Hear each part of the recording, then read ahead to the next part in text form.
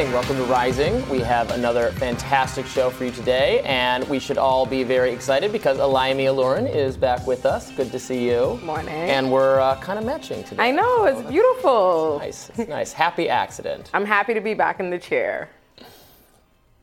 Today we'll discuss the Roe ruling with our Rising panel and Marianne Williamson.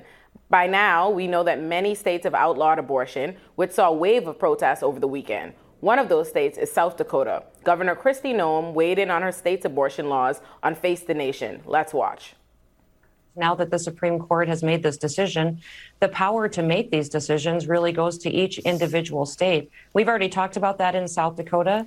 What's the state's role in this, and what can we do to help these individuals that are in these situations get them the health care that they need to help their baby be born healthy and help them be parents, or help them choose a loving family to raise that child. So you're still figuring out the specifics.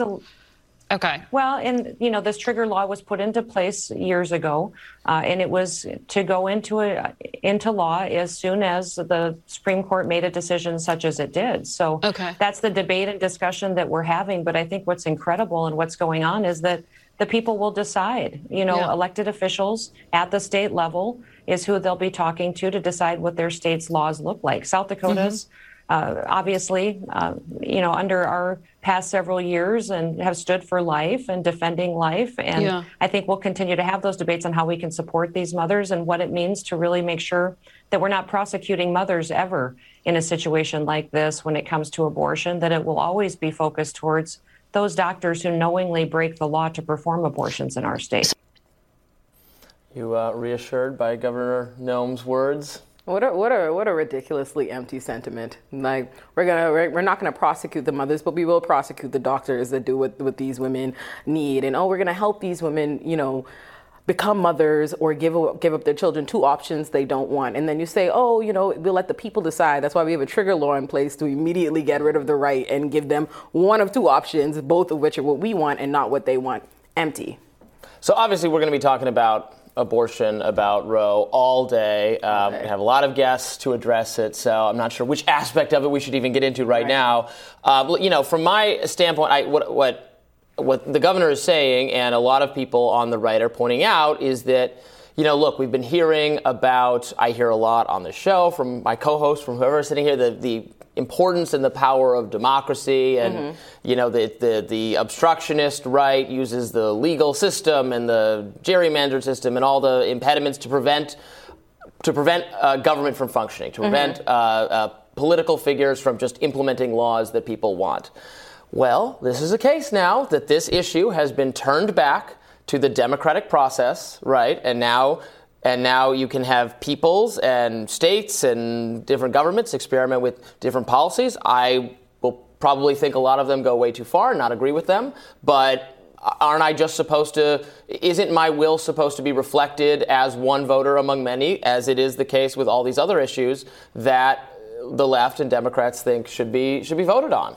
And is it, or will it? I think it's, I think we have to be honest and stop pretending that states' right or the state government is anything other than a government right. It's not the federal government imposing its will on you, but it won't be the state government imposing its will, as though if the people, largely say, we do want the right to abortion, which, by the way, the large majority of the country does support, but yet you see at least 26 states poised to ban it. So let's not pretend like they're in the business of listening to what the people want. They want to do what they want to do, and they've changed the conversation like, it's not the federal government, so it's somehow less government imposing its will on you. It's ridiculous. I mean, the majority of the country, supports, wants abortion to be an option in many cases. Yeah. I think that is where there's actually there's people who have conflicted feelings about this issue. Yes. I think there's a lot of people who are like that, and yes, think it should be a legal option, at least up until a point. And I expect that many states will still allow it completely right up until the end. Many other states will. Some states, at least, will have extreme bans from the very beginning, But if they go too far, then those legislators can be voted out of office, right? If they don't reflect the will of the people. Well, you're rolling your eyes at me. Isn't that how it works? Hey, Robbie, in the states that already gerrymander and do everything they can to suppress the votes of particular populations, at the end of the day, right? If it were about what the people want, you would give them a choice. And then people would do what they want. People would either have the choice to have abortions if they want them or not. If you were really interested, this South Dakota lady, in doing what the people want, you already know that there are people who want abortions, scheduled to have abortions. Instead, you're sitting here having a conversation about how you will help support them be mothers or give away their children, both options you know that they do not want. So you are not in the business of doing what the people want. You're doing what it is that South Dakota and the state legislature always wanted to do, which is why they put the trigger law there to enforce their own wills and wishes, not that of the people. So, well, I'd love to show up to the My Body, My Choice rally, but I didn't have my vaccine card. Listen, so Robbie. They wouldn't. We don't need your Robbie. Kim Iverson is going to hit later. Good. So I won't talk about that too much, but the surrendering of Democrats on the bodily autonomy kind of issue in the face of COVID is, I think, not totally irrelevant to this conversation. We'll have that. We'll talk about it in my radar, your radar, everyone's radar. Biden, however, is reportedly worried about the ruling digging into contraception. According to the Boston Globe, Justice Clarence Thomas's opinion actually opens the High Court to reviewing other precedents. He mentioned them in his what he wrote, including the rulings in Griswold versus Connecticut, which is the case that reserved the right for married couples to buy and use contraception. I think probably all couples should be able to. But again, this is just right. And Thomas wasn't saying. It's not saying this is going to be prohibited. Just that the Constitution is silent on this issue. Nothing from his view is that. No, he said we had a duty to correct. He not only voted to overturn this, right? So you know where his position is, and then he said we have a duty to correct the errors that are the other decisions that made way for Roe. The decision saying that the Constitution says you must allow people to be able to buy contraception and you must allow abortion. Thomas is just saying that the Constitution does not say that you have to allow those things. So state legislatures and the federal government can ban them if they want. Now, that's a crazy policy and we shouldn't do that. Also, it's wrong. First of all, we have a Constitution that explicitly provides for the fact that not every right that we have is enumerated in the Constitution. Right. And that's what Griswold versus Connecticut. It does explicitly say guns was the one Democrats are most eager to enjoy. That one is actually written in there. You know what? And that's the one, but not really. You don't want me to get started on the Second Amendment today, Robbie? So make me put my lawyer hat on. Yeah. But sticking to Griswold, right? Griswold versus Connecticut does not say that we have a written constitutional right to contraceptives. What it says is there are certain rights that have not been enumerated and provided for in the Constitution that date back before we even had a Constitution. There are certain human natural rights, and the one that they find is that we have a right to privacy in the sense of our intimate decisions, the decisions we make in our personal bedrooms, whether or not we want to have children, whether or not we want contraceptives. And that, when they recognize that right to privacy, that right in Griswold, that's what made for substantive due process and these other rights. It never said that, we have an explicit right in the Constitution and it says that, and now you get to make this argument that, it was written in the Constitution, so we don't have it. Additionally, there are a ton of rights empowering many of the system that we have now that is not in the Constitution, including judicial review. So, rights are cool. Again, I think privacy is important. I think it'd be great if the Constitution was a little clearer on that front, but many conservative legal scholars, Thomas being one of them, think that was reading something into that just isn't there. It was an excuse to find a way to establish that abortion had to be legal, and now they've done that. Isn't that funny? And isn't that funny though that that's his argument, right, for substantive due process in Griswold versus Connecticut, right, and all the different rights that come from it, except Loving versus Virginia. Right? So all of them are on shaky grounds, not explicitly in the Constitution. Interracial marriages. Right. I wonder why. He doesn't have a problem with that one. He didn't. He mentioned every other substantive due process. Anchored in the exactly, people, and exactly. Right. So I don't want to hear too much from you're Clarence more of an Thomas. expert on this than I am. I don't know if is there a different theory of the law for that case. No, they're anchored in the same. They're anchored in the same substantive due process recognition of the right to privacy. The same thing. The exact same. Again, I think there should be interracial marriage. There should be contraception. Abortion, I have different, somewhat, I think it should be available in many cases. I would probably have a cutoff before, the very end. Like Europe has, we're learning that in many European countries, the ones where their leaders are condemning us as like descending into Handmaid's Tale, many of these states are going to implement cutoff points that are in line with what France itself has. It's like a 14 or 15-week cutoff or something. Yeah, a 15-week cutoff versus at least 13 states with trigger laws and bans coming into place and proposing bans or whatever. Let's not act like that's not happening, because it is. And it's not just the right to abortion. It's all the other rights that flow from it. And that's not being alarmist. That's being someone who can read. That is what has happened, right? These are where they're anchored in the exact same precedent. But additionally, the court explicitly provided the framework for getting rid of these. And Clarence Thomas said, hey, make no mistakes about it. If you are unsure, let me just let you know where I stand. Let's get rid of those. So. Well, we're going to be also looking ahead to some more big rulings still to come on immigration, environmental regulations, church and state, and more. So it's going to be this very contentious Supreme Court term is not quite over yet. I don't know what else are we looking forward to here? You're like, please make it stop. That's your. I'm suffering. Okay, I'm suffering greatly. But you know what? We'll get into this more later, though, Robbie. I'm looking forward to your radar next.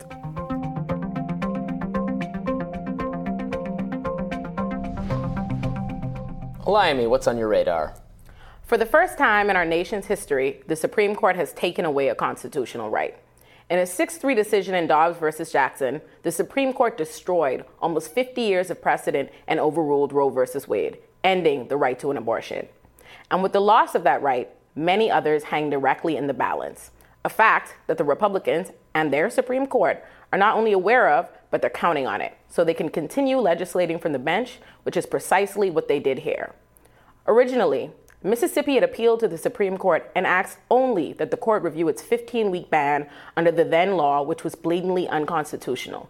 Then, RBG died, the Republicans put Amy Coney Barrett on the bench, and then, and only then, did Mississippi challenge the constitutionality of Roe altogether, which is in and of itself improper and unusual. They backdoored the issue. It was never litigated. Because they knew they had a court filled with Republicans who, despite all swearing in front of the Senate during their confirmation hearings that they respected Roe as protected, long-standing precedent that the country has relied upon, and assured the American people that they had no agenda to overturn, would be prepared to act in a manner Republicans would be calling judicial activism if it had been the Democrats doing so, or if constitutional principles and integrity were what this was about. Each year, the Supreme Court is asked to hear more than 7,000 cases.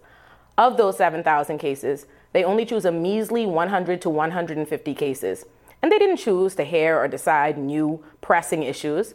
They chose to hear and decide a case involving long-settled areas of constitutional law that the large majority of the country still supports, because it gave them the opportunity to not just launch us into a dystopian future, worse, to move us backwards in time, to an America without choice, not just for women, but for all of us. 13 states already had trigger laws on the books, which are laws meant to take effect should Roe ever be overturned. Meaning, there were 13 states poised to launch their citizens into the past the moment this day came, 9 of which did so the minute the decision was issued and banned abortion.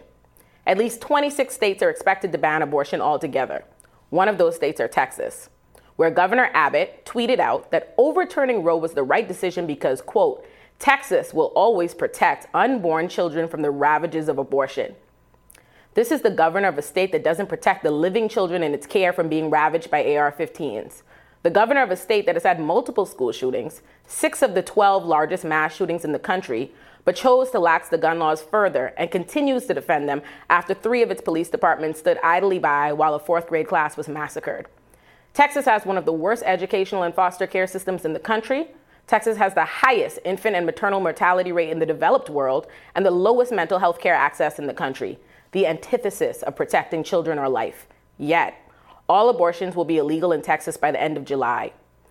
Doctors could face life in prison and fines up to $100,000 if they perform abortions they've been lawfully performing to people who want them for the last 50 years. According to an AP journalist, West Virginia's only abortion clinic has already stopped performing abortions. The clinic began canceling the appointments on Friday of 60 to 70 patients who had already been scheduled for abortions in the upcoming weeks. And some patients broke down and couldn't even speak through their sobbing, were stunned to silence, or just simply couldn't understand how this was happening to them. Despite an injunction making abortion legal in the state of Michigan, Michigan's largest health system Beaumont Health and Spectrum Health is following the 1931 state abortion ban, except for when a mother is going to die. Maybe you don't care about women and every other marginalized group that stands to suffer from the devastating ripple effects of overturning Roe. Maybe you don't care that women will die trying to seek now unsafe abortions. Maybe you don't care that women and girls will be forced to carry the babies of rapists, that women and girls will be criminalized for miscarriages they couldn't prevent, for medically necessary abortions.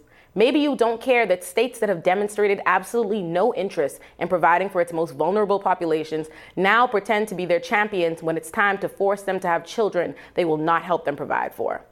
Maybe you don't care about the inconsistency in the people decrying the government is violating their rights by being asked to wear masks for the safety of themselves and others in a global pandemic are now the same people celebrating that same government forcing women to carry unwanted pregnancies.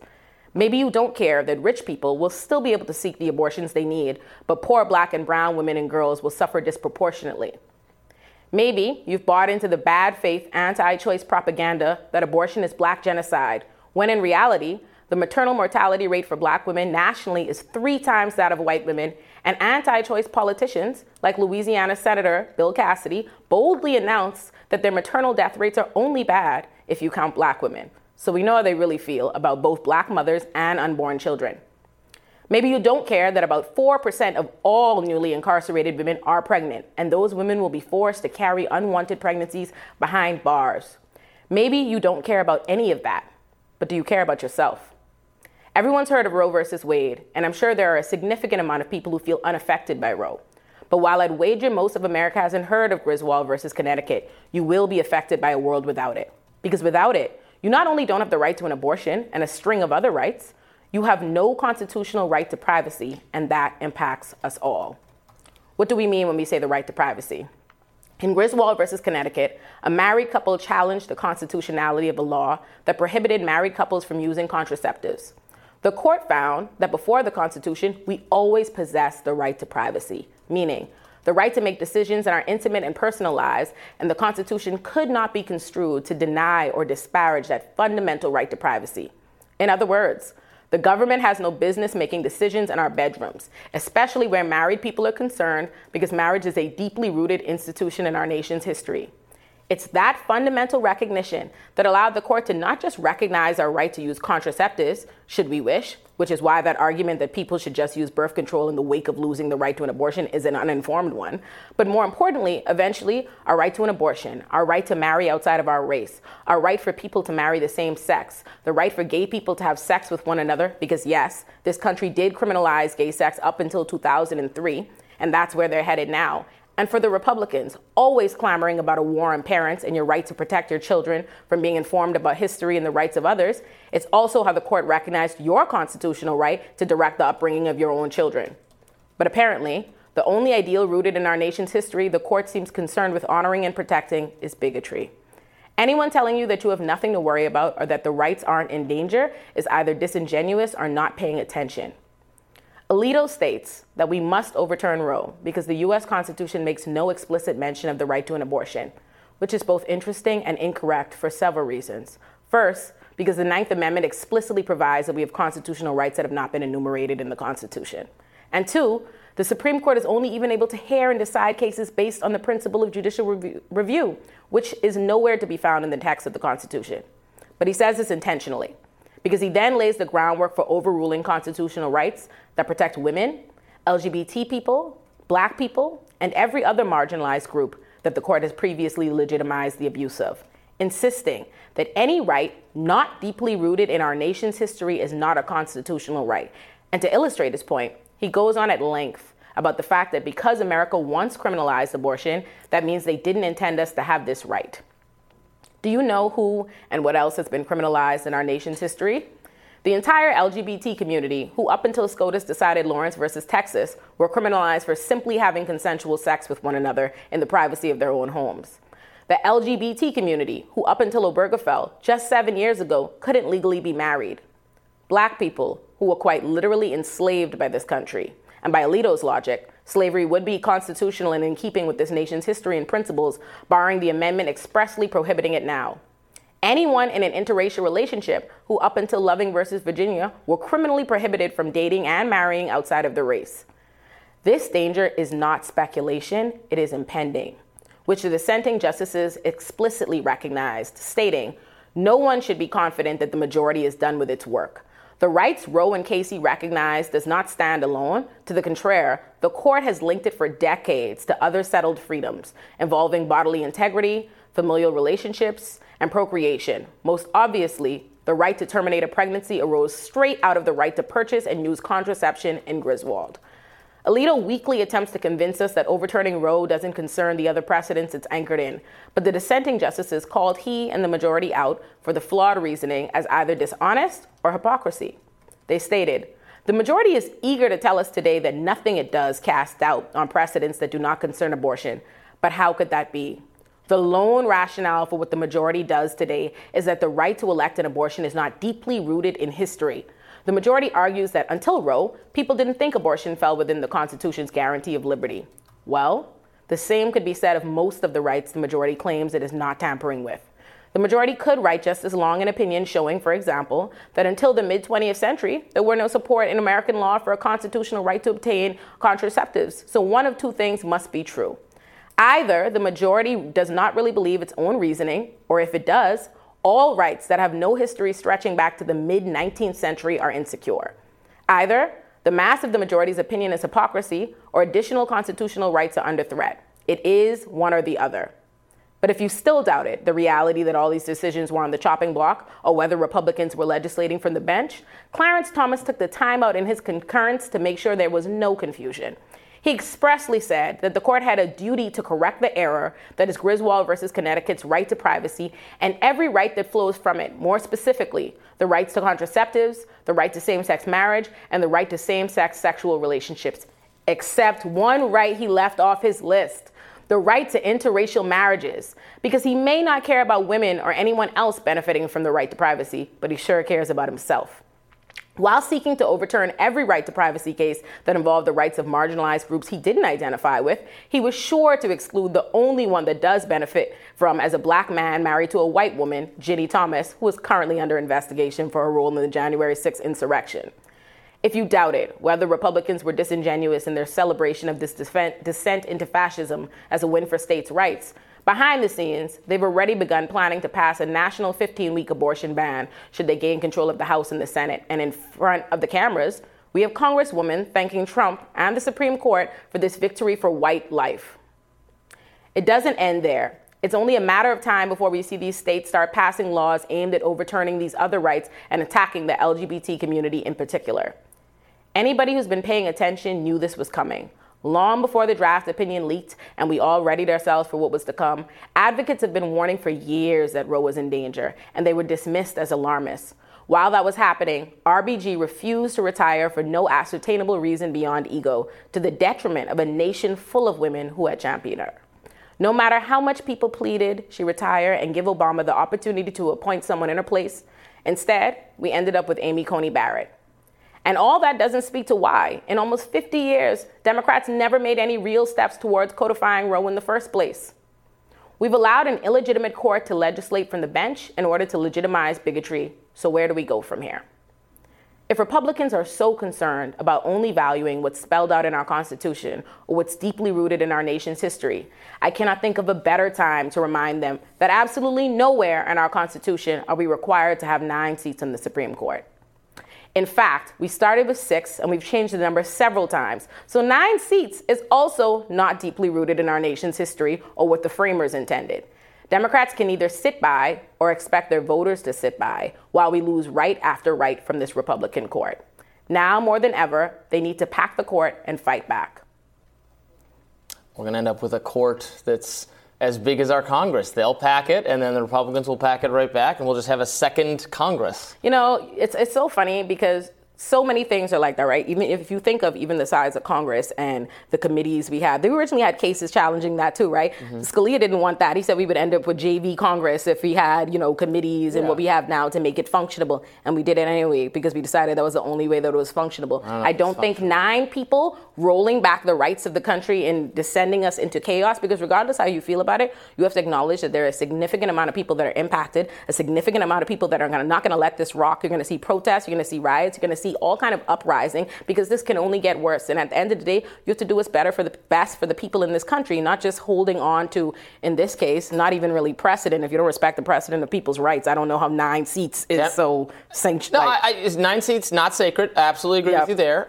They could do it. I just don't know tactically. The thing Democrats need to do is just win. They just can win elections and then enact laws. I mean, you could have a law that protects abortion rights. You could have a law that actually says gay marriage, instead of trying to read it in the Constitution, it's protected because we just passed a law saying there's gay marriage. Just like what you had to do for slavery. You had to actually have a constitutional amendment to make it spelled out. We can't take that back because it's spelled out. If you spelled out these other things by actually having your people win elections and then do those laws, this wouldn't be left to the Supreme Court to decide. While I love to criticize the Democrats, especially, I have lots of fair criticism for them. Mm-hmm. In this case, Republicans did this not by winning. They did it by getting their people on the Supreme Court. And let's not act like they did it by all the most legitimate of means. They've done some things in this year, right? From Merrick Garland, Brad Kavanaugh, Amy. There's a lot that's happened. So let's not act like they didn't do what they needed to do to usurp this process and bring us here. So in that case, the way they did it, Democrats need to play the game.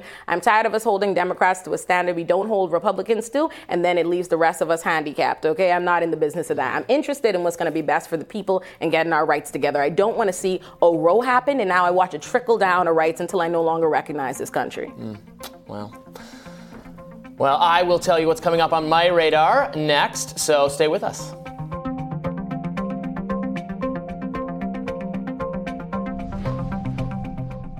So, Robbie, what's on your radar? Well, last week marked the 50th anniversary of a very important and not well understood law that is called Title IX. So you may have heard of it. If so, you probably know it as the law that requires sex and gender-based equality in public education. Its original purpose, going back to the 1970s, the time of its adoption, was to ensure that no woman was denied a spot in a school, the right to start a club, participate in a sport because of her sex. It's an important, well-intended law. Women did face rampant sexism in all sectors of society, and education was no different. Now, how well the law actually fared in achieving equality, I think, is up for debate. My colleague at Reason Magazine, Natalie Dowzicki, wrote that Title IX did remove barriers for women and girls to participate in sports, but the implementation has been flawed with worse outcomes than anticipated. Now, obviously, the transgender sports debate is directly related to Title IX, and Rising Friday's host Emily Jashinsky talked about some of that in her radar on Friday.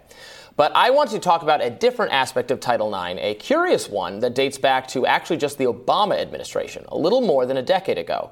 The Education Department did something I think was truly bizarre.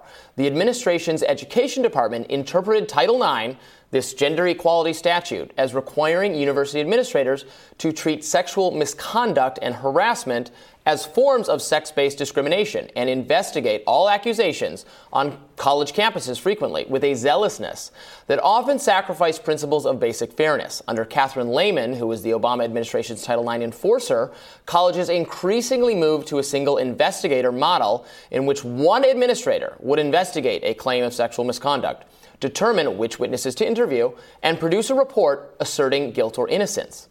Accused students were routinely denied access to legal counsel, awareness of the charges against them, and the ability to cross-examine their accusers and their witnesses.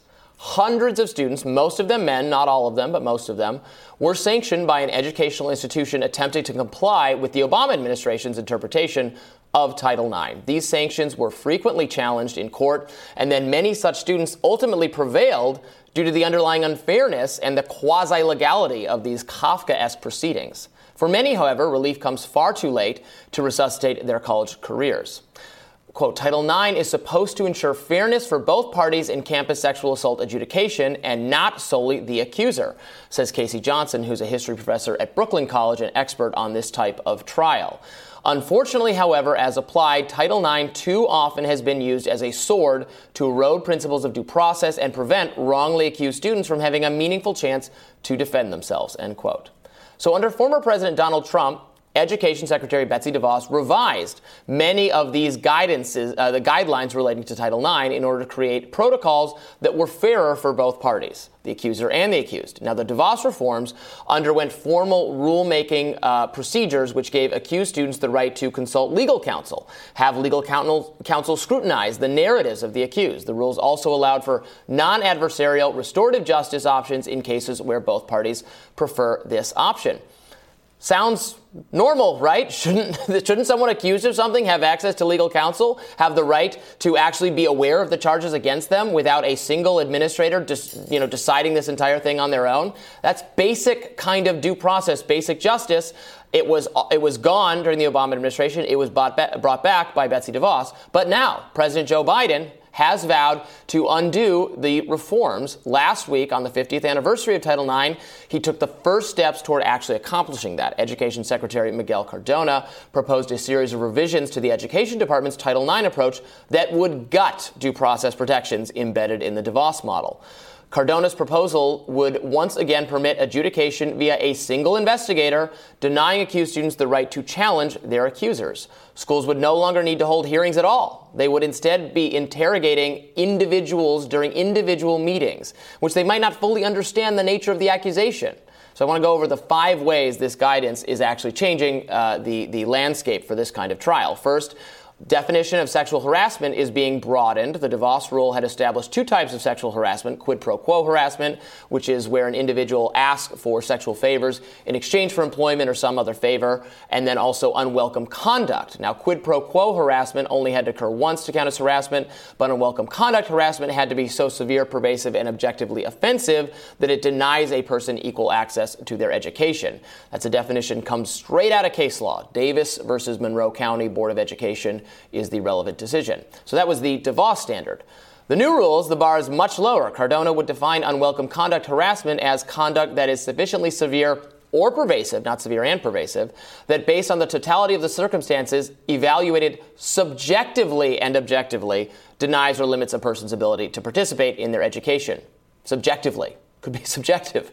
So opens the doors to Title IX investigations of speech that is sexual in nature and subjectively offensive to another person without it needing to be severe and pervasive.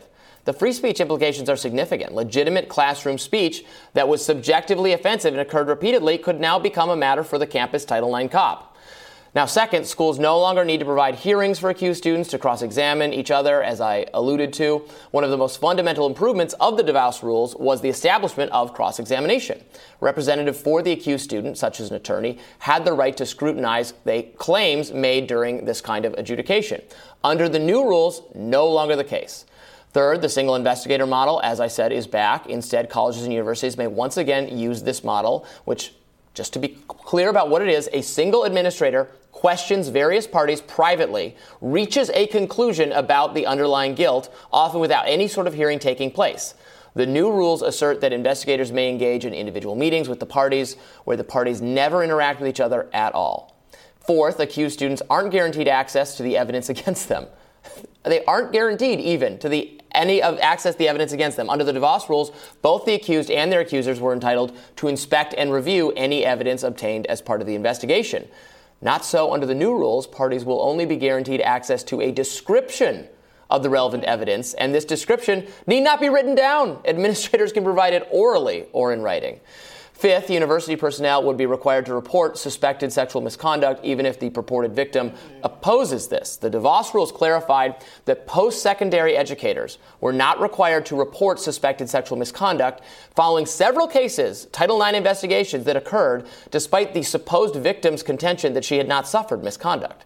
A university official cannot declare someone a victim. That person, the alleged victim, must initiate the investigation. Under the old rules, under the new rules, not so. The Department of Education's proposed regulations seek to erase essential due process protections that are required by the department's current Title IX regulations. That's according to Joe Cohn, who is legislative and policy director at the Foundation for Individual Rights and Expression. He says that they authorize institutions to forego live hearings, return to the single investigator model, and it's incompatible with basic fairness and basic requirements of fairness. This is a war on basic fairness in college. It's a war on due process. It's a war, let's be clear, essentially on men, given that the overwhelming majority of young people whose lives were ruined due to these bad Title IX rules are men. And that's what's gone wrong with Title IX in general. 50 years after this law became the law of the land, the statute is being used not to expand educational opportunities, but to narrow them for students who are accused of sexual misconduct and then subjected to blatantly unfair processes. And the progress made in the last few years toward reestablishing fairness, justice-based hearings on campuses, that's being undone as we speak by Joe Biden. So I've done a lot of reporting. There's a longer radar for me than usual because I've previously done a lot of reporting on these rules that were very, the previous rules, the Obama rules, were very bad on due process grounds. Look, if you're accused of something, you should have the right to defend yourself. You should have a basic presumption of innocence. You should have an attorney. You know, you fight for these things, right? You know. And I was about to say we're in alignment. We're in alignment, actually. I think listening to that, you see a reflection of what our criminal system is in general. A lot of our criminal system is that prosecutors moving forward with cases despite that the complainants of who they're deeming victims have said, no, I don't want this case, or this didn't happen, I'm not a victim, and they do it anyway. So I want to point out that this egregious level of due process violation you're hearing in these laws does reflect our larger criminal system. And so I do wonder whether or not generally, not in your case, Robbie, but whether or not people's pushback to it that they don't have for the criminal system in general might be that a lot of the people most impacted by this on college campuses are white men, as opposed to the black men that are victims in the criminal system. But I do agree. I think, listen, I understand. I understand. I completely credit and sympathize with the reality that most people, and usually women that are victims of sexual assault or sexual misconduct in this country, do not have it taken seriously or have it legitimized or do not feel like they can reach out in the criminal system. But I think there is a dangerous problem of overcorrecting, right? On one end, you have, they never listen to women, or the criminal system doesn't, respond well to sexual misconduct or rape or these things. But you can't have a system in place that does the extreme opposite, that doesn't, because these are grave allegations, right? I wouldn't even just say it's ruining someone's life in terms of just their college career. I think in general, because if people have been found, what people will think, and they'll say, oh, you've been accused, you've been found guilty of sexual misconduct. Yeah, they didn't take it criminally or what happened, but that will stick with you in the same way. So I do think ruins your job prospects. It puts you in debt. Your social circle. A lot of these people, took out student loans and now can't ever get a degree. You can't pay it off until you get the degree. Now you can't pay it at all. I think very often, when it comes to, I have this conversation a lot in my spaces because, I'm an abolitionist, I'm anti-carceral, and very often I find that people who also say they're anti-carceral, their response is to create social systems or systems in other areas of our life pretty darn punitive. that act the same way and carry out the same results. I think it's very important that you always have to have a process where you interrogate anything. Even if I wanted to say on the majority of times, oh, they probably did. I think there are a lot more things that are sexual misconduct or exploitative or messed up that happen in terms of people's interpersonal relationships and all these things that we know or account for. So I recognize what they want to do in theory, but you can't just accuse people. It's absurd. They need, I think in a situation, I don't even think it's just, a lawyer should be able to, push back a little bit or hear it or scrutinize it. I think if you're making accusations against somebody, they need the full accusations. They need exactly what they're saying. They need a lawyer. They need a cross-examination. This is very serious, because if you think about it, right, in the criminal world, a lot of what is punished on college campuses aren't and can't be really punished criminally. A lot of things that, language would be thrown out. There would be far less consequences in the criminal system, but yet here we have this college system and I've taken your education, your future.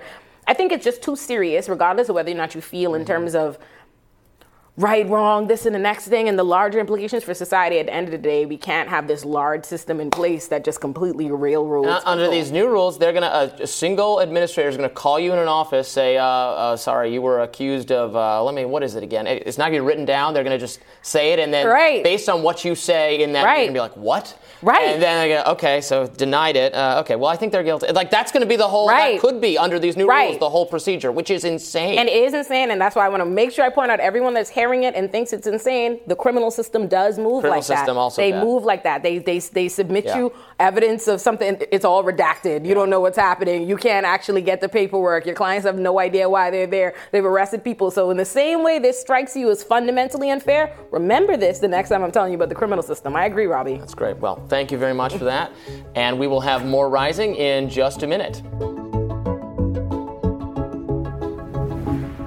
The wake of the Supreme Court's bombshell opinion on Roe v. Wade, a new CBS YouGov poll taken over the weekend shows an overwhelming majority of Americans disapprove of overturning Roe, and even more women disapprove. The moment has turned into campaign fodder for politicians, as Democrats, particularly those facing tough re-elections in the midterms, are wasting no time trying to capitalize on the Supreme Court's consequential decision. The top Democrat, Joe Biden, did as well. Apparently his campaign used the moment to ask for $15 donations. Here was one person's reaction to that. My rights should not be a fundraising point for them or a campaigning point. They have had multiple opportunities to codify Roe into law over the past 20, 30, 40, 50 years, and they haven't done it. And if they're going to keep campaigning on this point, they should actually do something about it. Joining us now to discuss is the executive director of the Women's March, Rachel O'Leary Carmona, and associate editor at Reason Magazine, Liz Wolfe. Thank you for coming in. Thank you for having us. Thanks for having us.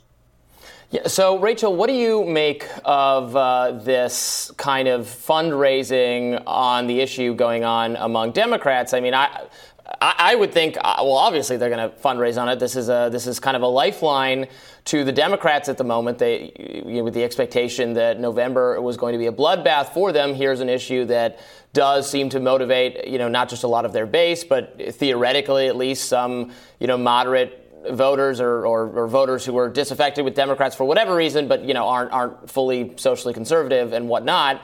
But then is there a not tactful way, I guess, to approach this for Democrats? Give us your thoughts. I mean, I think the issue is complicated, but I will say that one of the challenges around Roe versus Wade, and one of the challenges about other issues that have become tough or intractable for the country, is that we've got an opposition in the Republicans who are pushing an increasingly unpopular agenda that can't win on its merits. And so they have to win by packing courts or suppressing voters or any of the ways that they're moving. And that's real. And then we've got the Democrats who are not fighting that as hard as they need to. And I think moving forward, what you're hearing is a shift in the movement in that we're not really going to distinguish between the two anymore. So I think that there is truth to that. And that said, a lot of what has to happen in order to create the conditions for social change is very unsexy organizing. And some of that includes raising money. And so I think that there is a critique there about folks who have done, not enough on the issue raising money.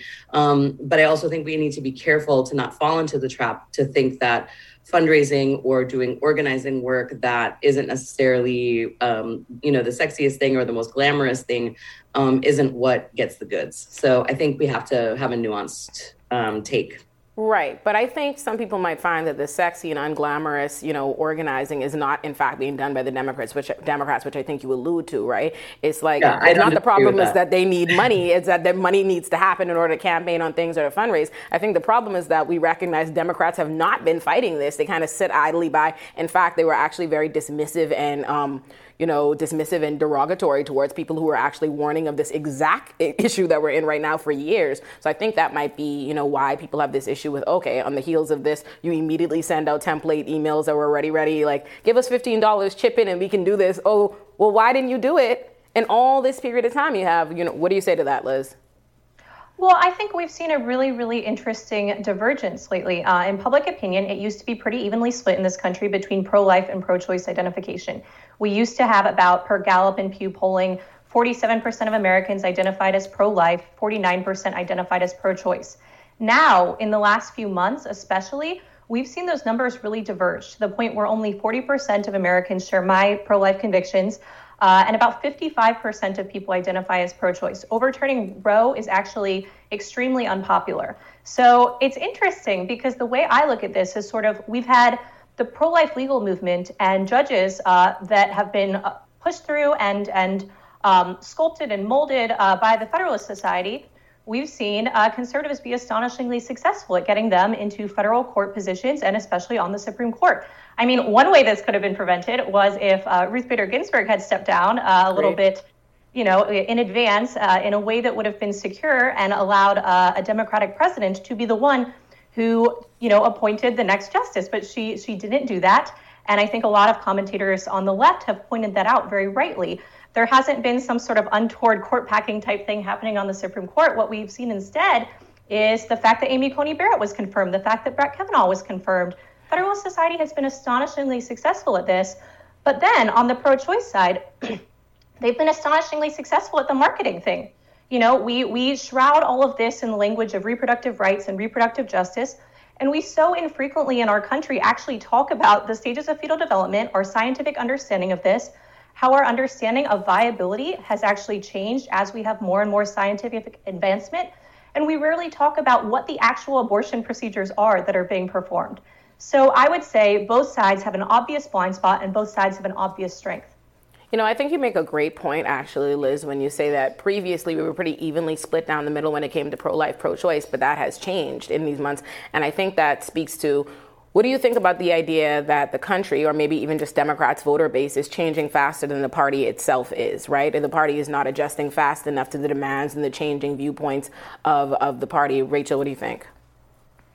I mean, I think that's spot on. I think, and I also think a couple of things. I mean, the first is that I think that's right. I think that historically the people have moved the party and not the opposite way. And so I think that it's actually pretty historical. And I think the second piece is that it's a little easier to be ideological when the stakes are not that you're about to have your rights rolled back. So many of us grew up in a landscape. I'm from Wisconsin. I've lived in a lot of blue states where, you know, what folks would tell you is this is a right that will never be taken away from you. They don't take rights away from you. Right. And so when you then are faced with a reality where there's an actual and real rollback of rights, I think the rubber hits the road in a different way. And you have to really contend with and grapple with the issue that might be easier to kind of have an opinion about, that doesn't ever feel like it has stakes, personal stakes for you. And I think that we'll see those numbers continue to diverge, you know, as the reality of our post-Roe world, you know, really sets in. That's true. To be fair, I did see a lot of people that, you know, even people who voted for Trump in 2016 or people who identify as Republicans, very, very against this overturning of Roe. And I think both are speaking to something that is very fair, right? We've never had a constitutional right taken away, even though, like I said, there have always been advocates and people on the left warning of the moment that we're in. I think it's easy to say if something's never happened in the entire history, you know what I mean, of the country, and certainly not in your lifetime, it's fair to think, oh, that wouldn't happen now. So I think, you know, that's why we're seeing this kind of broad, people are not happy with this decision. I'm certainly picking up on a lot of Democratic fatalism. The conservatives I know are, you know, they're having a good time right now. They're feeling like there's been a lot of wins or a lot of pushback for them. Their landscape for 2022 and in truth 2024 looks pretty good. Whereas the Democrats I know are just like their world is coming to an end, which I don't know can theoretically have. A lot of Democrats I know are so over it. They're not like, and we need to go to the polls and fix things. They're very like, I don't want to participate in the system anymore. I want to like break my toys and go home. People didn't want to hear me, right? Weeks ago, I said Democrats need to start listening to the left. I said that the voter base is far more liberal than what they make it out to be in this kind of moderate centrist, and people are becoming disillusioned with the Democrats. And I think what you're seeing now is, even though, right, people who feel the Republicans are this, and I'm, you know, definitely on the side of I think this is bigotry, I think this is wrong, I at least concede Republicans serve their base. That's what I've maintained. And I think a lot of people are seeing and feeling frustrated now with, okay, vote blue, I vote blue. I support the Democrats. These are who I need to support in order to fight the Republicans, but they don't fight. Mm-hmm. They don't fight. Well, look at Liz. There's also the other way around this, which is like, instead of doing the team red, team blue thing, which I find to be absolutely miserable, obviously, right. The thing that we could do, or that we could have done, and I think now it's too late, the toothpaste is out of the tube and you can't stuff it back in. The thing that we could have done is settled on more moderate abortion laws from the get-go. And I think those wouldn't have fully satisfied the pro-life side. If you're somebody who believes, like I do, that life begins at conception, allowing abortion at 12 weeks isn't really something that's permissible. But still, you could have attempted to go after some sort of consensus approach like what Europe does. You know, Italy and France and Germany, a whole bunch of Scandinavian countries, pretty much all of Western Europe, allows abortion up until week 12, in some rare cases up until week 14 in some countries. But generally speaking, that's their rough consensus. That's what they allow there.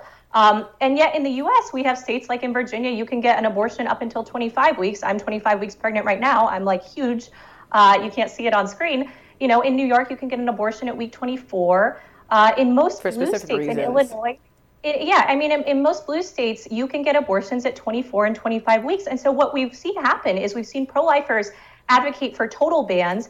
And then we've seen a lot of pro-choicers and a lot of people in blue states advocate for allowing abortion up until a very late stage, up until the end of the second trimester, which I think is something that, per public opinion polling, you know, most people don't support that. They feel viscerally, morally uncomfortable with that. So something we could have done many years ago is pursue a little bit more of a sensible, safe, legal, rare type framework, which was sort of the thing that we were focused on back a long time ago. And for whatever reason, we've really abandoned that.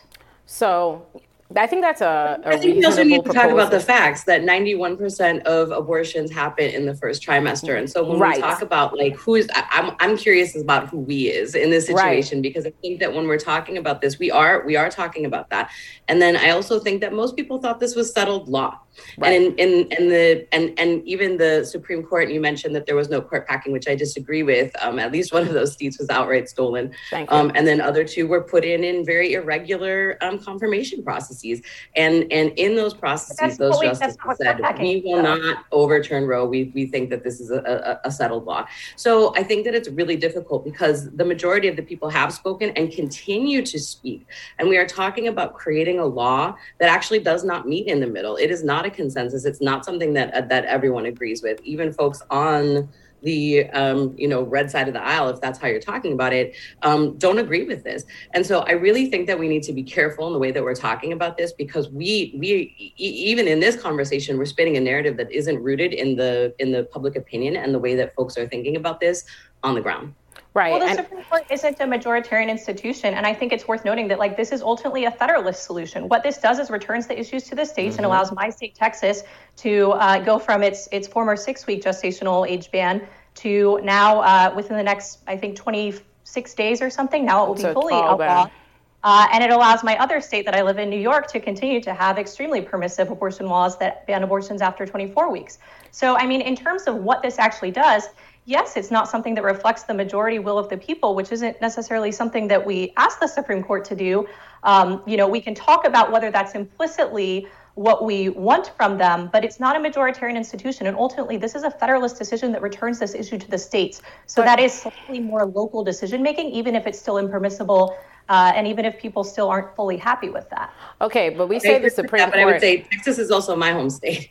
And what I would say about that is that you cannot contend with abortion that goes back to the states while at the same time having over 30 pieces of legislation just in the last, 18 months alone that also aim at restricting voter, access.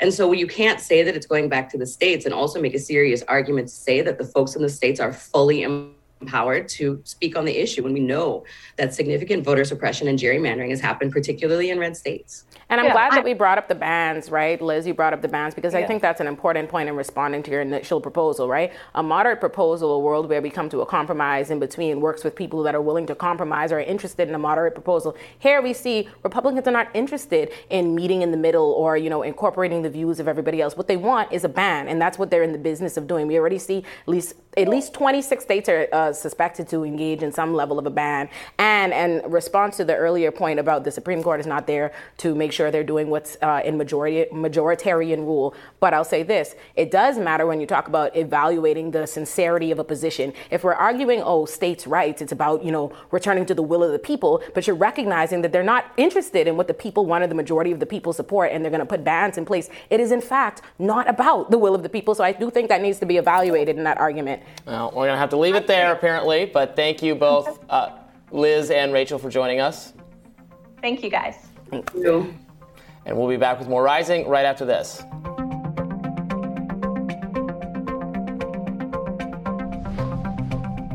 Former New York City Mayor Rudy Giuliani says that he was assaulted by an employee at a Staten Island supermarket on Sunday. This is according to the police. The NYPD confirmed that Giuliani was slapped on the mid-back at a store right while on the campaign trail for his son Andrew Giuliani's gubernatorial campaign. Giuliani told the New York Post that he felt a bam on his back and that he nearly fell down, according to The Hill. Here is footage of the so-called attack. All right. Well, he's an older man. I can see how that would startle you. Obviously, it's not a. I mean, watching that, I don't think anyone would say it's a particularly vicious assault or anything. Robbie, that does not constitute an assault. No, I don't. I don't think it meets the legal definition. Well, you tell me. It definitely doesn't, and it definitely doesn't have the intent. That's a greeting. How many times did we watch that clip before we process what was supposed to be? I was watching the second, the kind of friendlier. Which was, I think, a welcoming. But that in a normal world, people hail you. They walk by. That was an acknowledgement. Hey, you know what I mean? He touched his back. I mean, if he wanted to make a federal case out of it, it is technically it's battery, right? Well, it's. I guess it depends where you touch someone. If you touch a woman like that on her chest, you're getting battery, right? Apprehension of an imminent battery and intent. No. It does not constitute. I don't think it is a serious thing that should be, to be clear. That he called, let's not we forget. It would be one thing, listen, I can understand, maybe he's old, maybe his bones are brittle. So he felt it, He was alarmed. He thought, my assailant has come to get me. Right. But surely you realize after, I have not been slapped, I have not been attacked, but he called the police. He was not slapped. He called the police. And he talked to the Post. And he went on at length. He doesn't need to still be taught. He's talking about it. Yeah, it's probably not a notable thing. I just want to say this. In recognizing how he moves, what he constitutes as assault being greeted on his back. And it's Staten Island, okay? It's Staten Island. That's important to recognize. Maybe if you were in Brooklyn and he got a good, it was Staten Island. They were not assaulting him. That was a greeting. But in him recognizing them like that, it makes me so much more aware why New York City under his reign was the way it was with the criminal system. Because if that's what he constitutes as assault, call the police. What if somebody did that to Kamala Harris? You don't think we would be talking about this all day? No, I would be. I think we would be.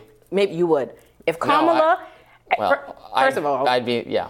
I have a lot to, Kamala's a prosecutor, a cop, let's not act like I'd just be on Kamala's side. No, I'm not saying I said they, not you. I would know. We would be flaming Kamala. We're like, wow, this is that prosecutor spirit in you. Somebody hailed you, somebody greeted you, and now you've been assaulted. She's a Karen, yeah. All these real issues happening. Well, he's a Karen too. They're all Karens. Child, far worse. He is a Giuliani. He's himself. Like, you don't even need to give him a euphemism. He is who he is. That's not an assault. That's not an attack. Right. Okay. I don't think it is either, but it probably could be, right? If you tried to make the police would laugh at you. They'd be like, "Are you kidding?" It depends on who the parties involved are, how NYPD would respond to it. Have I seen cases for stupider things? Yes. Like, can they bring the charge if they choose to arrest somebody or something? Yeah. But I would because they can arrest everybody for every dumb thing because there's so many stupid laws and we're all outlaws right now. We're all just one, call to. It would more likely be considered, I feel like even if they wanted to have it as assault as a top charge, it would probably end up being harassment, which is, intent to annoy. Harassment is so wildly vague. It's like intent to annoy. That's a problem. I don't like this harassment rhetoric. It's anti-speech. But it's intent to annoy, cause alarm, or anything like that. So even they could get a harassment out of that, and then it could be dropped to a disorderly conduct and a violation, and nothing happens because it's just not that. It's just not that. You can make it work. Intent to cause alarm. Isn't that ridiculous? That is itself alarming. I feel harassed by the definition of harassment being illegal. I mean, this is why I warn against the very present kind of trend on the sort of progressive or mainstream liberal Democratic media circles to chalk everything up to harassment. I'm being criticized. No, I'm not being criticized. I'm being harassed. I agree with you. Well, don't say that because harassment is illegal, and now we're going to criminalize perfectly legitimate speech. I agree with you, except I would say that Republicans are just as complicit in that, if not more, because the way any level of criticism or commentary is, I've been canceled, cancel culture. No, you've been criticized. I don't know, some of it. Sometimes it's the cancel culture stuff is wielded very often in bad faith. Right, Marjorie Taylor Greene is not being canceled when her past insane statements are being brought up. I agree with you. But there are people who are legitimately canceled. Or illegitimately canceled, I should say, subject to a level of scrutiny. You are subject. Public people that they don't deserve it. Can the internet and the public definitely turn against you and wage war on you and make it very uncomfortable? If you're not a public person, if you're just a random, Joe Joe person. Yes, but the general, I've been canceled because I've been criticized. Listen, at the end of the day, if you're truly canceled, I wouldn't even be caring about it. Very often the people saying, I've been canceled, they're sitting from their media posts telling you how they've been canceled. They have an op-ed in the New York Times. Well, I don't got no op-eds in the New York Times, Robbie, so you can't be in the New York Times telling me you've been canceled. I can't get my argument. I don't know about that. Robbie. Well, you know what canceled is? Just because they're giving you, you're able to get the message out on the harm you've suffered doesn't mean you're not suffering. But it doesn't. You can suffer harm, but it doesn't mean you've been canceled. That's what I'm saying. Yeah, yes. Can people be criticizing you? Can there be a mass of people who don't like you? Can there be people who want us to not be paying attention to you or not feel like supporting your stuff? But you have not been canceled. You cannot possibly be on your soapbox at a pulpit, able to still share your views, have an audience of people that are listening to you or people that are rallying behind you in some way and say you've been canceled. You have not been canceled. You have been criticized and disliked. I know. We could go down, of the 100 most prevalent cases of saying this person is canceled, right? I'm sure we would probably broadly agree and say, well, this person wasn't canceled. They just Jussie Smollett was at the BET Awards last night. What do you mean by that? Jussie, you know Jussie. Yeah, no, yeah. I'm saying, that's a prime person people would think. Yeah. That's a prime person people would think has been canceled. But he deserved it, right? But I'm saying he wasn't canceled. I'm not commenting on fair. They let my boy out, and I thought that was unfair. I just want to say, but my point is, you will have another day. Sometimes, up and down seasons, whatever. But I haven't seen anybody that's been canceled that ain't showed up yet, unless like Epstein or someone who's passed. Yeah. Aziz Ansari had to really go away for like a long time over. Aziz was gone. To me, I don't necessarily. They had to ruin the third season of his show. But my boy came back. He put out a full stand-up. Not immediate. He was ashamed. He was ashamed. Time in his. That's life. Okay, but it was BS. He didn't deserve it. It was a stupid. But it doesn't make it cancellation. Article. Something could be unfair. There could be attacks. There could be ways that they go after certain people. All those things can be legitimate. I'm not saying that it is. I don't think every time they jump to cancel people, it was wrong. It was unfair. He was not canceled. He was. He would say that, but I think that he was not canceled. He had a very successful Netflix special within like the year, and I know I watched it several times. My boy was not canceled. It was more than a year. I think he had to fade into the background for a while. He was but that's sneaking around. You're not done. That's how life is. Sometimes you have a moment. You know what I mean? You have to like it though. I don't think you gotta like it. I just don't think it's cancellation. All right. Yes. Well, anyway, we're glad that the former mayor survived. Oh, child, no, I wish that it had been what he really said it was. Let's stop whatever you're gonna say. More Rising right after this. Former Democratic presidential candidate Marianne Williamson responded to Roe v. Wade on Twitter, saying, quote, "If Democrats are thinking the fury of this moment will pass, then they are mistaken. If they think it will all turn into support for them rather than anger at them, they are also mistaken. Democrats should do something massive and tangible for people pretty much right now." Author Marianne Williamson joins us now to react to this moment.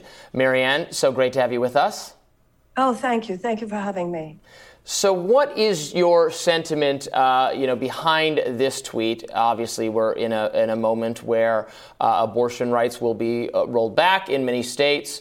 And I see a lot of pessimism from Democrats. I think a lot of sense that their leaders have actually already failed them. And while, Democrats are political figures are trying to say this is why you need to support us, I'm hearing a lot of, and it sounds like you think this is a very legitimate way to feel, that the harm was already done, that they were already being counted on and they failed.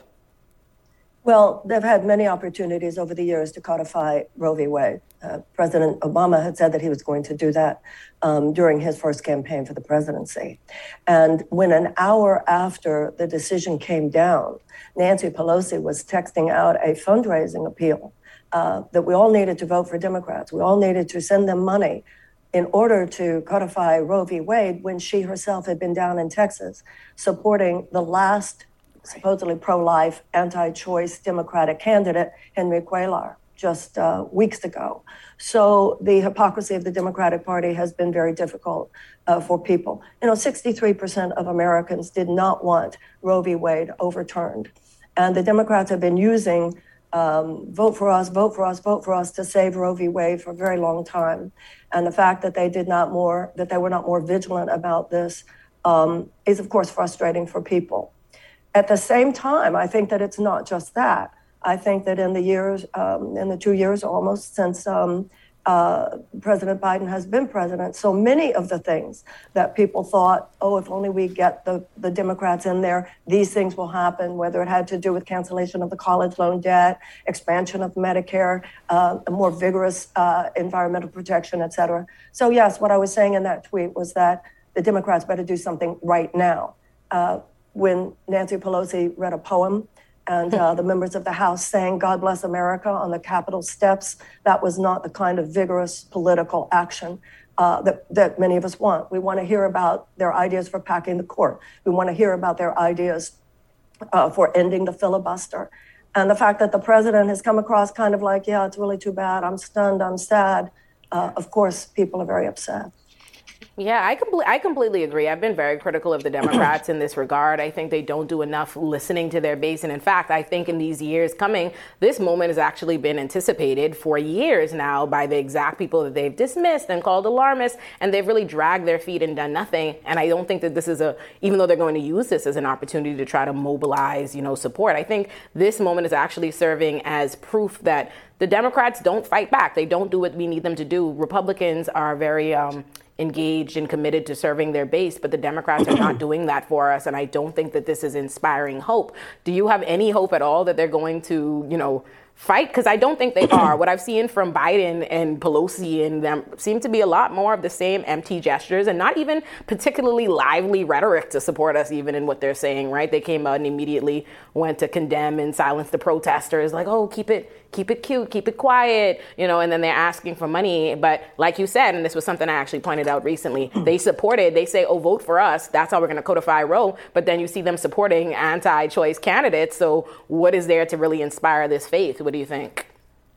Well, we have a choice between the abusive ones in the Republican Party and weak ones in the Democratic Party. So it's kind of like walking a fine line. You're so angry at them, but at the same time, you want them to step up. Right. At this point, what's going to happen is that the Democrats will either, as you said, respond to their base, or what they're going to be doing is simply inviting another wave of MAGA candidates. I live in Washington, D.C., and I had always heard that this city is like a bubble. It's more than that. Energetically, it's almost like a walled city. I understand how Trump got there because I understand that there's such an impervious energy here to the rage and the frustration and the pain that people out there are feeling. And I fear that there continues to be almost a lackadaisical approach to the suffering of so many people. When you have the majority of Americans who have to live paycheck to paycheck, when you have 1 in 4 Americans who cannot even afford to get the medicine that is prescribed by their doctors, when you have 500,000 homeless people, when you have people having to decide whether to pay their rent or to buy insulin, some political party, and it used to be the Democrats, were standing passionately, powerfully, unabashedly, and unapologetically for the working people of the United States. The Democrats need to become that again, or they will lose power in this country probably for decades. Something has got to change because the American people are seeing that this system is not working for them. And I'll tell you something, it's basic psychology. If daddy has been beating you up and mommy has just been wringing her hands and doesn't call the police on daddy and doesn't even leave daddy, but all she does is tell you that after you get your whooping, I'll give you ice cream and cookies. Or don't cry too loud. Up to be more angry at mommy than at daddy. That's true. So and true. That's very true. People are so angry at the Democrats. Well, and in this time of chaos for the Democratic Party's agenda, supporters of Hillary Clinton actually took to Twitter to air grievances with women who were aligned more with Senator Bernie Sanders. That's happened in the past, and it's happening again. We saw that one user had tweeted, "Here's the list of women that are responsible for why Roe v. Wade has been overturned." Ridiculous. It's just a who's who of our show. Susan Sarandon, Brianna Joy Gray, Nina Turner, Rose McGowan, Crystal Ball, Katie Halper, and Marianne herself. Any other women I'm missing, it said. Well, I guess Rising is single-handedly responsible for this. Imagine a list and leaving out RBG. A list of women responsible, and RBG doesn't even get a head nod. Not that I'm blaming her in its entirety, but you would think. and leaving out James Comey. All I can speak to is my own circumstances. I did support Bernie Sanders in the primary in 2016. Once that was over, although I do think it was unfairly decided, I absolutely supported and voted for Hillary Clinton. And I think it's worth noting that if the DNC had not put their fingers on the scale, which they clearly did in that primary season, then the winner would have either been Hillary or Bernie. But either way, Democrats particularly would have felt good about the campaign, and I do not think Donald Trump would have ever become president. In response to the argument that if Hillary Clinton won in 2020, Roe versus Wade would not have been struck down, writer Ross Barracan said this: Ruth Bader Ginsburg's role in the death of Roe versus Wade looms even larger because it's not entirely clear Hillary Clinton would have governed with a Democratic Senate had she won in 2016. Most people assume Clinton's victory would have given her the Senate. As we saw in 2020, there were easily scenarios where the 2017 Senate could have been split 50-50 or even been 51-49 Republican with President Hillary Clinton. McConnell may have even blocked her for 4 years. Yeah, what do you think about that? People in Washington love to play that game. If this had been different, if that had been different. You know, the very fact that when I was talking before about how people in Washington don't seem to know what's going on out there, we all know President Obama could have appointed Merrick Garland. And President Obama and others in Democratic leadership, I think, could have been more concerned about what would happen if Ruth Bader Ginsburg did not resign. But everybody here just assumed that Hillary was going to win. That's why they weren't very concerned. But once again, they would have been more concerned if they had had more of a feel for what was going on in this country and the rage that people were feeling. That's the irony about Bernie Sanders. Bernie Sanders, like Donald Trump, did acknowledge the rage, the legitimate rage that people were feeling. So the Democrats had a progressive populace, and they weren't going to go for the person who said, let's just keep it the way it is and continue on the success of the last 8 years, because too many people did not feel that they were experiencing success. So people went for the authoritarian populist, and they will go for an authoritarian populist again if the Democratic Party doesn't step up and do more for the working people of the United States in a way that matches their own rhetoric. Right. I think a lot of times, hindsight's 2020. I think we forget when we criticize that Hillary lost and, Biden won. We forget Biden didn't necessarily win because we love Biden. At that point, we would already learned from 4 years of Trump, and people rushed out to get him out. At the time of Hillary, a lot of us simply didn't believe Trump was going to win. I remember, I'm not a U.S. citizen, so I didn't vote, so no one hold me responsible for anything. But I do remember being fundamentally shocked that Trump won, and I think that was a lot of the climate. There were a lot of people, I remember friends of mine, who didn't bother to vote. They didn't go out and vote just because they weren't interested. It was it's the same thing either way, because no one saw it as realistic that Donald Trump would be president. So they didn't rush out for Hillary. I think in a world where we'd already experienced Trump, people would have rushed out and voted for Hillary too, just to get Trump out. So I think there is a lot of forgetting the times. Absolutely.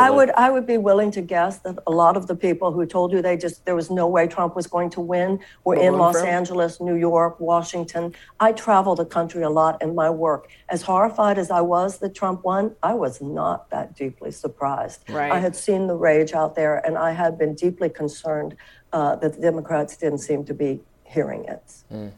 Well, Marianne, it's a pleasure. And they're not hearing it now. They're not. It's a pleasure, as always, to have you with us. Thank you so much. Thank you. It's always great being with you. Thank you so much. We'll have more Rising right after this. Kim, I've been looking forward to this all weekend. Tell us what's on your radar. Well, I know there's been a lot of talk today about the Supreme Court Roe v. Wade ruling, but I just have to chime in. The phrase, my body, my choice, has become incredibly controversial because everyone seems to be using it, and yet none of them agree with one another. Here's what I mean. Look at this photo from is this from a pro-choice or anti-vaccine mandate rally? Good question. It could have come from either. The anti-mandate crowd, including myself, have been calling for bodily autonomy and the ability to decide for ourselves whether or not to take the vaccine. Many were saying, my body, my choice. Many in this category came from conservative America, the same conservative America now celebrating the overturning of Roe v. Wade, which will lead to women being required to carry pregnancies to term in about half the country. On the flip side, the current crowd yelling, my body, my choice, were many of the same people demanding others around them get the vaccine or lose their jobs and be shunned from society. It's a confusing time. How could a person be pro-mandate, forcing others into a medical treatment they don't want, while being shocked that anyone would force a woman to carry a fetus she doesn't want? And how could a person be anti-mandate, claiming it's their individual right to decide their own medical treatment, yet tell a woman it isn't her individual right to decide her own medical treatment? It all feels hypocritical. But the people in these camps don't seem to see it that way. Now, I've looked around at some of the arguments from both sides, and I want to share them with you. Some of them are shockingly dense, and others actually make some decent points. So let's start with the liberal pro-choice crowd, who are also pro-vaccine mandate. Now, truthfully, most can't give a good, solid reason as to why they're pro-mandate and pro-choice. Take a look at this TikTok video from a Chance at Life. What's important is bodily autonomy, the same right men have always had. We just want equal rights. The right to govern our own bodies, just like men have always had. It's that simple. Do you support the right for people to not get the COVID vaccine? It's irrelevant. It's the same topic, right? My body, my choice. You're right. It's not irrelevant. Yeah, but one saves lives. You're right. It's not irrelevant. One of them is going to be in a pandemic state, right? A state of emergency, which we all know laws change during a state of emergency. Do you agree with the statement or the principle of my body, my choice? Yes, absolutely. Bodily autonomy is a human right. Healthcare is a human right. Access to healthcare should not be something that is dictated by the Supreme Court. During the pandemic, did you support people's right to not get the COVID vaccine?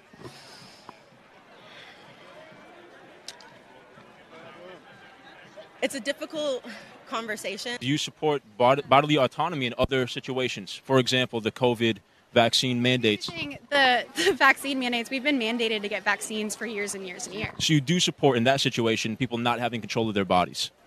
That's not having not control of your bodies. Like, I don't understand. Yeah, so, fairly flimsy reasoning there, but there are some other somewhat better reasons people give. The most common is because a virus is contagious and pregnancy isn't. That's the biggest excuse you'll use as to why a person is pro-choice and pro-mandate. The idea being that you should do everything you can to prevent infecting others. You'd then have to ask them, well, why wouldn't you want to infect others, right? And then they would say, well, because it could kill them. So you don't want to cause another person harm. Then, when it's pointed out that terminating a pregnancy is affecting another person, the response is usually that a fetus isn't a person. So basically, their argument hinges on the debate over when cells become a person.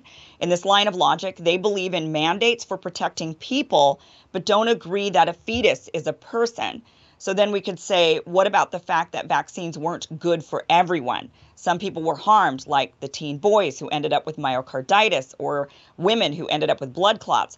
Why would you mandate a person take something that could harm them if your whole line of reasoning is to protect people?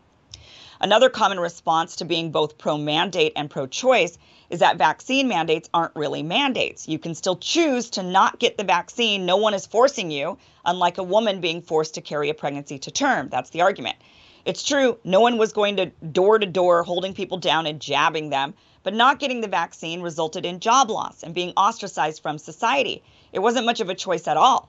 I guess they could lose their job and be unable to afford their homes or feed their families, but then you could also say that a woman isn't forced to carry a pregnancy. She could just fly to California. Now, I'm pro-choice and I'm anti-mandate. I firmly believe all medical decisions should be between a patient and a doctor, no matter what that decision may be. I'm even for giving people the choice to medically end their life if that's what they want. Decisions are difficult, personal, many are unique, and quite frankly, none of those decisions are any of my business. But the anti-mandate, anti-choice crowd have some better arguments on their side as to how they can be both and not be hypocrites. One argument is that it isn't about my body, my choice, or medical freedom, that it's about safety and health. They say they were opposed to mandates because they didn't believe the vaccine to be safe for everyone. They worried about side effects and other harms, and forcing some people to take them would result in a slew of injuries and maybe even death. They say this is not out of alignment with being opposed to terminating a pregnancy. It's in fact very much in line. It's all about protecting lives. Now, this is the most common explanation as to why a person is both pro-choice with vaccines and anti-choice with pregnancy termination. Other arguments center around the vaccine being something done to yourself and an abortion is something done directly to someone else. But pro-mandate people say spreading a virus affects others. Then the anti-mandate people say these vaccines don't stop the spread. And then some actually say they would be for the mandates if the vaccines were sterilizing. So at least they're consistent. Another argument, don't laugh, or better yet, don't shoot the messenger. It involves the depopulation agenda theory. The theory is some people think the vaccines were part of a larger depopulation agenda, and typically they tie it to Bill Gates. The idea is the world can't sustain the growing population, and some elites are scheming to bring the population down to more sustainable levels. They think the vaccine was designed to help do this, but by maybe affecting fertility or causing a higher number of heart attacks or something. Obviously, terminating pregnancies is also a form of population control, and they're against the whole lot of it. So you might scoff at this theory or think they're crazy, but at least they're consistent in their logic. And that's all I ask for. Be consistent and make sense. I might not agree, but I can at least appreciate a person who is fully pro-mandate or someone fully pro-choice or something in between, as long as it makes sense. I just want it to make sense. So, you guys, what do you think? I mean, which side do you think is actually making sense on this? Do you think anybody is making sense in that group specifically that is, anti-mandate, anti-pro-choice, or I don't like using the term pro-life, right? Or do you, on the flip side, the crowd that's very pro-choice right now, very angry, but then they were the ones saying take the vaccine or else. Right.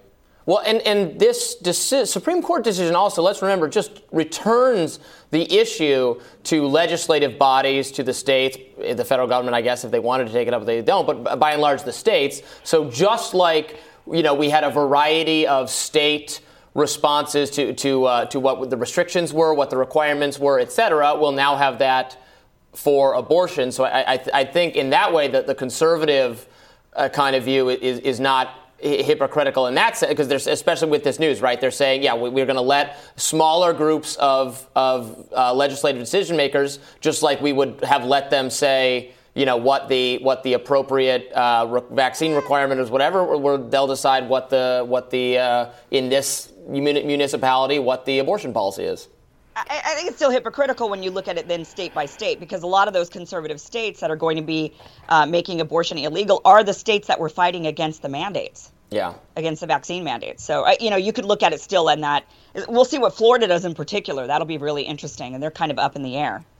Olaimi, what do you think? So I did point out actually earlier in my own radar that I think there is hypocrisy to the people that are decrying, government is violating my rights by trying to make me wear masks. I was talking about the mask, not the vaccine, but yeah, she was speaking our language. Yeah, Ole was talking some mask anger. I was getting very excited. I said, I think it's hypocritical that you would, scream something as to me trivial, wear a mask, is my rights are being violated, but then in the same breath, you're pro, women being forced to carry pregnancies to term that they don't want to. That being said, I think the conversation we're having is a reflection of why people co-opt language and the danger of that, because what happened here is the pro-choice movement in terms of abortion has already existed. My body, my choice is the language for that movement. And then you saw, the anti-vaccine mandate movement appear, and it co-opted that language and means to lend legitimacy to its arguments. So now we have this conversation where it's like, oh, how do you support one and not the other? Because that feels like hypocrisy. It's not. They co-opted the language, and now we put them in the same arena, and I don't think they really exist there. And I think it's different because, for me, I think in the course of abortion, and when you have these conversations about my body, my choice, it's because it impacts me, my body. Whereas the people who were pro the vaccine mandates, what they're saying is, in this case, this is a pandemic. This impacts us all, which is generally the underlying argument that supports vaccines in general, because we have vaccine mandates in general. Just like that, right? In the way that liberals will say, or supporters of vaccine mandates will say, well, no, that the disease impacts other people, so your right to bodily autonomy, maybe it was just you fine, it gets overridden because it affects other people. So you're going to say this is what a child. Conservatives will say about that. They'll say this affects a life. And I have a response. Right. Regardless, I don't even feel like we need to get into the philosophical discussion of whether or not it's a fetus or it's a child or where it starts or any of that, because the reality is unborn child, fetus, none of them have any social standing as members of the society. They have no rights. They are not counted in the portion in our population at all. So this conversation where we conflate the two it's non-existent. They don't, whether or not you think it's a fetus or a child, neither one of them unborn, none of them have any rights. So this idea now But they could. I mean, look, I'm very, very pro-choice, but I see the logic actually on the pro-life side. I do think that they hold very logical arguments, and it can be, and I think they make sense. And you could make the laws change. I mean, yes, right now, sure, there's no rights for these fetuses, but it doesn't mean there won't be in the future. It doesn't mean that these activists are trying to make that happen. Do you think that the people that are generally anti-choice, the people that want the abortion bans, are interested in affording rights to unborn children and fetuses when half the current children we have, this country has tons of children that are not being supported. We have children living in homelessness. We have children in foster care systems. Right, we have children that don't have the resources. Do you think those people advocating for that want rights for unborn children? Is that what they want? I do think that they make logical arguments when it comes to when they think a life begins and what is killing that life. They are, that's where you have to draw that line. You have to say, when is a person, and that's the discussion to have. But I think we've landed on what I think is the disingenuousness of it, right? Because none of us can say that we believe that they want rights for these unborn children and fetuses. So what's it really about, right? You're saying, well, they want it, but it's the right not to be. It's negative versus positive rights, right? They're saying that that the fetus at a certain point is enough like a child. It has the right not to be destroyed or killed. But you don't care about children. But that's different than saying you have a right to be taken care of or given support or something like that. You just have a right not to literally be killed. You have a right against violence, but they think abortion is exercising violence against a person. And that would be more believable in a society that supported children and took care of children and expressed the same kind of concern for children in all these other arenas. Why are we this child has a right to live, child has a right against violence, this child has a right to all these things, but you don't. When the child is actually here, when we unequivocally know that they're children, when we're no longer engaged in a debate of whether or not it's a child or it's a fetus, when they're here, we are not, the same people advocating for this are not doing or advocating for resources and helping these little kids. A right to resources is different, right? The right to health care or education or housing is different than the right to not be killed. Right, sure. What they would say is that these are not equivalent arguments. A child that is living, even if they're in foster care right now, not being taken care of, even if they're living on the street, have the right to not be killed. Everybody has that right. That's what they would say. They would say that's the only thing that they care about is, do you have the right to not be murdered? I would think a better argument against them is, okay, what about war? So many of them are warmongers. And then you'd say, well, if you're such you're fine droning people in Afghanistan or now in Ukraine or wherever it is, you're fine, or in Russia, you're fine doing all of that. But at the same time, you say you believe in the right for a person to live and not be killed. That, I think, is a more equivalent argument to make against them. But this is a big debate. It's a debate that maybe society. Well, I know we won't. Unfortunately, we won't see you at the pro-choice rally, Kim, because you don't have your vaccine card. It is. I do think it's a hilarious kind of hypocrisy. So I'm glad you called attention to it. Thank you, and we'll have more Rising right after this.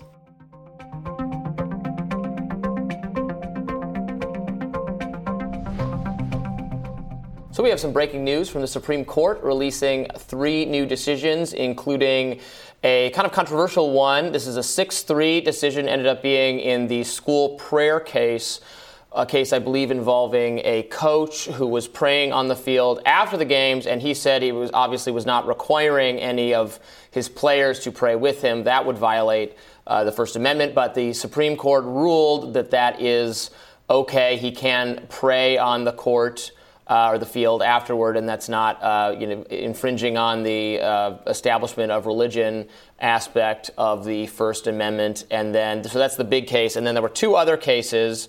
One is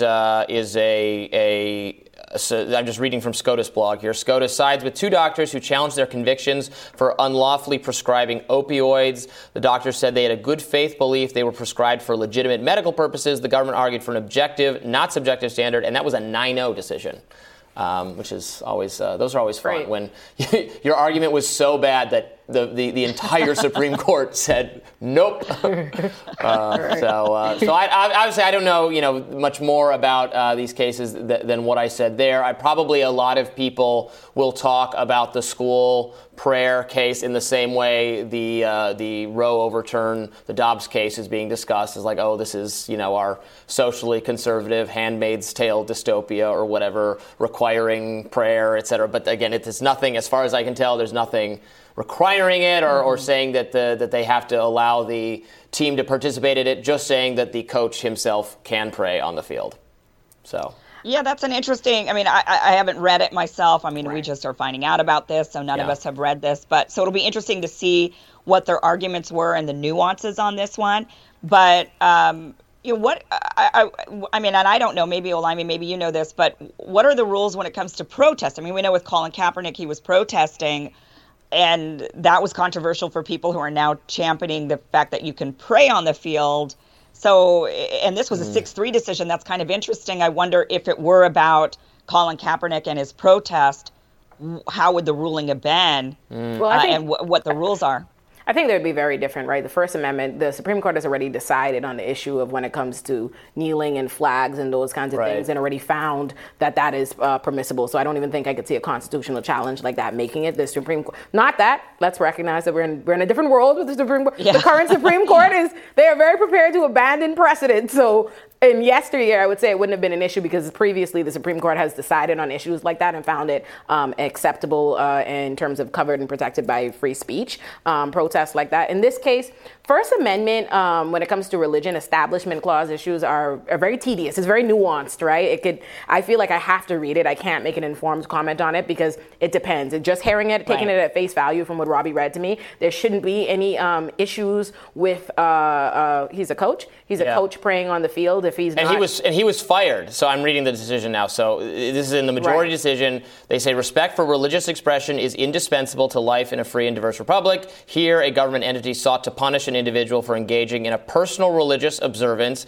based on a mistaken view that it has a duty to suppress religious observances, even as it allows comparable secular speech. The Constitution neither mandates nor tolerates that kind of discrimination. Mr. Kennedy is entitled to summary. Kennedy is the name of the coach. Yeah. Ironically. Yes. Not that we didn't bring back Justice Kennedy for just like a one-off decision here, is entitled to summary judgment on his religious exercise and free speech claim. So that's part of the debate, right, is that different legal minds will say, well, does the First Amendment treat religious speech differently from all other kinds of speech? And conservatives say no. Obviously, the government can't force religion on you, but if you're practicing religious, the same way you would practice the Kaepernick analogy is a good one. The same way you would practice that kind of political speech. No, religious speech isn't different. It's just not something the government can force on you. But if it's not being forced on you, it's no different than any other speech. So again, I got to see the case because it depends on what the challenge is. Is it an establishment clause issue? Is he challenging that?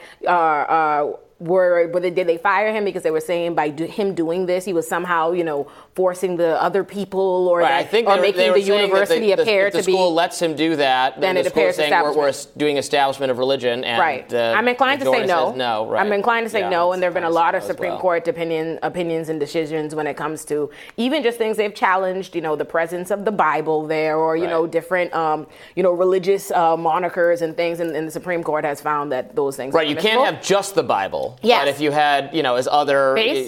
As historical icons relating to the law, that would be based on my superficial understanding of this case, it seems fine that he didn't violate. But I've got to know more. I could read the case, come back and have an entirely different opinion. But based on what I'm hearing, especially since 3 of the justices did not agree, and I would imagine that was the liberal bloc. So what makes this really interesting, right? And so that's what makes this interesting is that the liberal bloc, theoretically, hypothetically, would have voted differently if it were about Colin Kaepernick and the right to protest, the right to prayer. Apparently, they don't agree in this particular case. Again, we don't know exactly the details of this one without reading it. But also, I would add then, what about a Muslim teacher that wants to pray or needs to pray 5 times a day at specific times of the day? Are they not allowed to do that? By the logic of the liberal justices. Again, that's a great question. They're entirely. I want to make sure we're fair on the legal aspect of this. That we're conflating, right? They're free. They're entirely different doctrinal threads and understands and court rationales when it comes to freedom of speech and protest versus religious establishment. But that's clauses. Religious. What the example she just gave is religious. But what I'm saying is what is being challenged here, right? In the Kaepernick scenario, it's whether you're right. That's protest speech, whether or not that is permissible by itself, right? And then here. We have to figure out whether or not they're challenging making an establishment issue, and also whether or not the facts that we just read to them That's a quick reading of the facts of the case of someone's viewpoint. So we got to know what the opposition was arguing and how their characterization of what actually was happening there, what they were alleging. So I got to know. And then I didn't mention the third case is pertaining to the First Step Act, actually. So the Supreme Court has clarified how district courts should assess prisoners' requests for reduced sentences under the First Step Act. SCOTUS rules that district courts may consider new developments such as evidence of a prisoner's rehabilitation or intervening changes in the law, and this was a 5-4 decision with Thomas and Gorsuch joining the three liberals. Kavanaugh dissents, joined by Roberts, Alito, and Barrett. That's kind of interesting there. You're very upset with Clarence. And I will be. I will be. He could do something nice. Doesn't change the egregious things he does. Mm-hmm. Well, he is so radically conservative, isn't he? He really is. But radically conservative until we're talking Loving versus Virginia, and then it's a different song. Yeah, and we'll see what the thinking was on that particular case as well. Mm-hmm. Interesting stuff. Very much. Well, tomorrow on Rising, Dr. Trita Parsi will break down the real reason President Biden is engaging with Saudi Arabia. And we'll dig into why voters of color are leaving the Democratic Party with our Rising panel. Be sure to like, share, and subscribe so you never miss an episode. And be sure to check out our podcast. It's downloadable anywhere you download podcasts and want to listen to us on the go. Be sure to do that. All right, guys, thank you so much. We're so happy to have you back with us, Kim. We missed you while you were gone. Yeah, thanks for having me. It's great to be here. I'm glad to be back. It's nice to get back into it and fight the good fight. Fighting the good fight, discussing all the stuff. It's always good to be back on Monday. I like returning to work after the weekend. Does that make me weird? It's fun to get back in the chair and discuss all these issues. Listen to Robbie, always the teacher's pet. I am a huge teacher's pet. They make fun of me. That's hilarious. I deserve it. All right, we'll see you tomorrow. Bye, everybody. Bye-bye.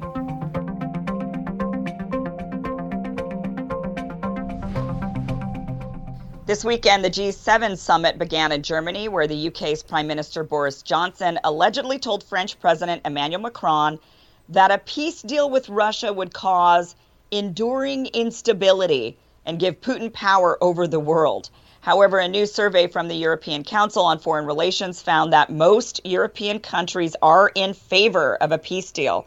You can see in green, that's the support for a peace deal, versus the pink bars that are in favor of continuing to support Ukraine in the war. And you can see Italy, Germany, Romania, France, Sweden, Spain, and Portugal all side more in the peace camp. Meanwhile, the UK and Poland are the only countries who favor continued support for the war in Ukraine. In Italy, the fight over arming Ukraine is even creating divisions in its biggest party. According to France 24, the anti-establishment populist Five-Star movement split over sending weapons to Ukraine, where dozens of lawmakers from the party defected to a new group led by Italian Foreign Minister Luigi Di Maio, who supports continued military aid.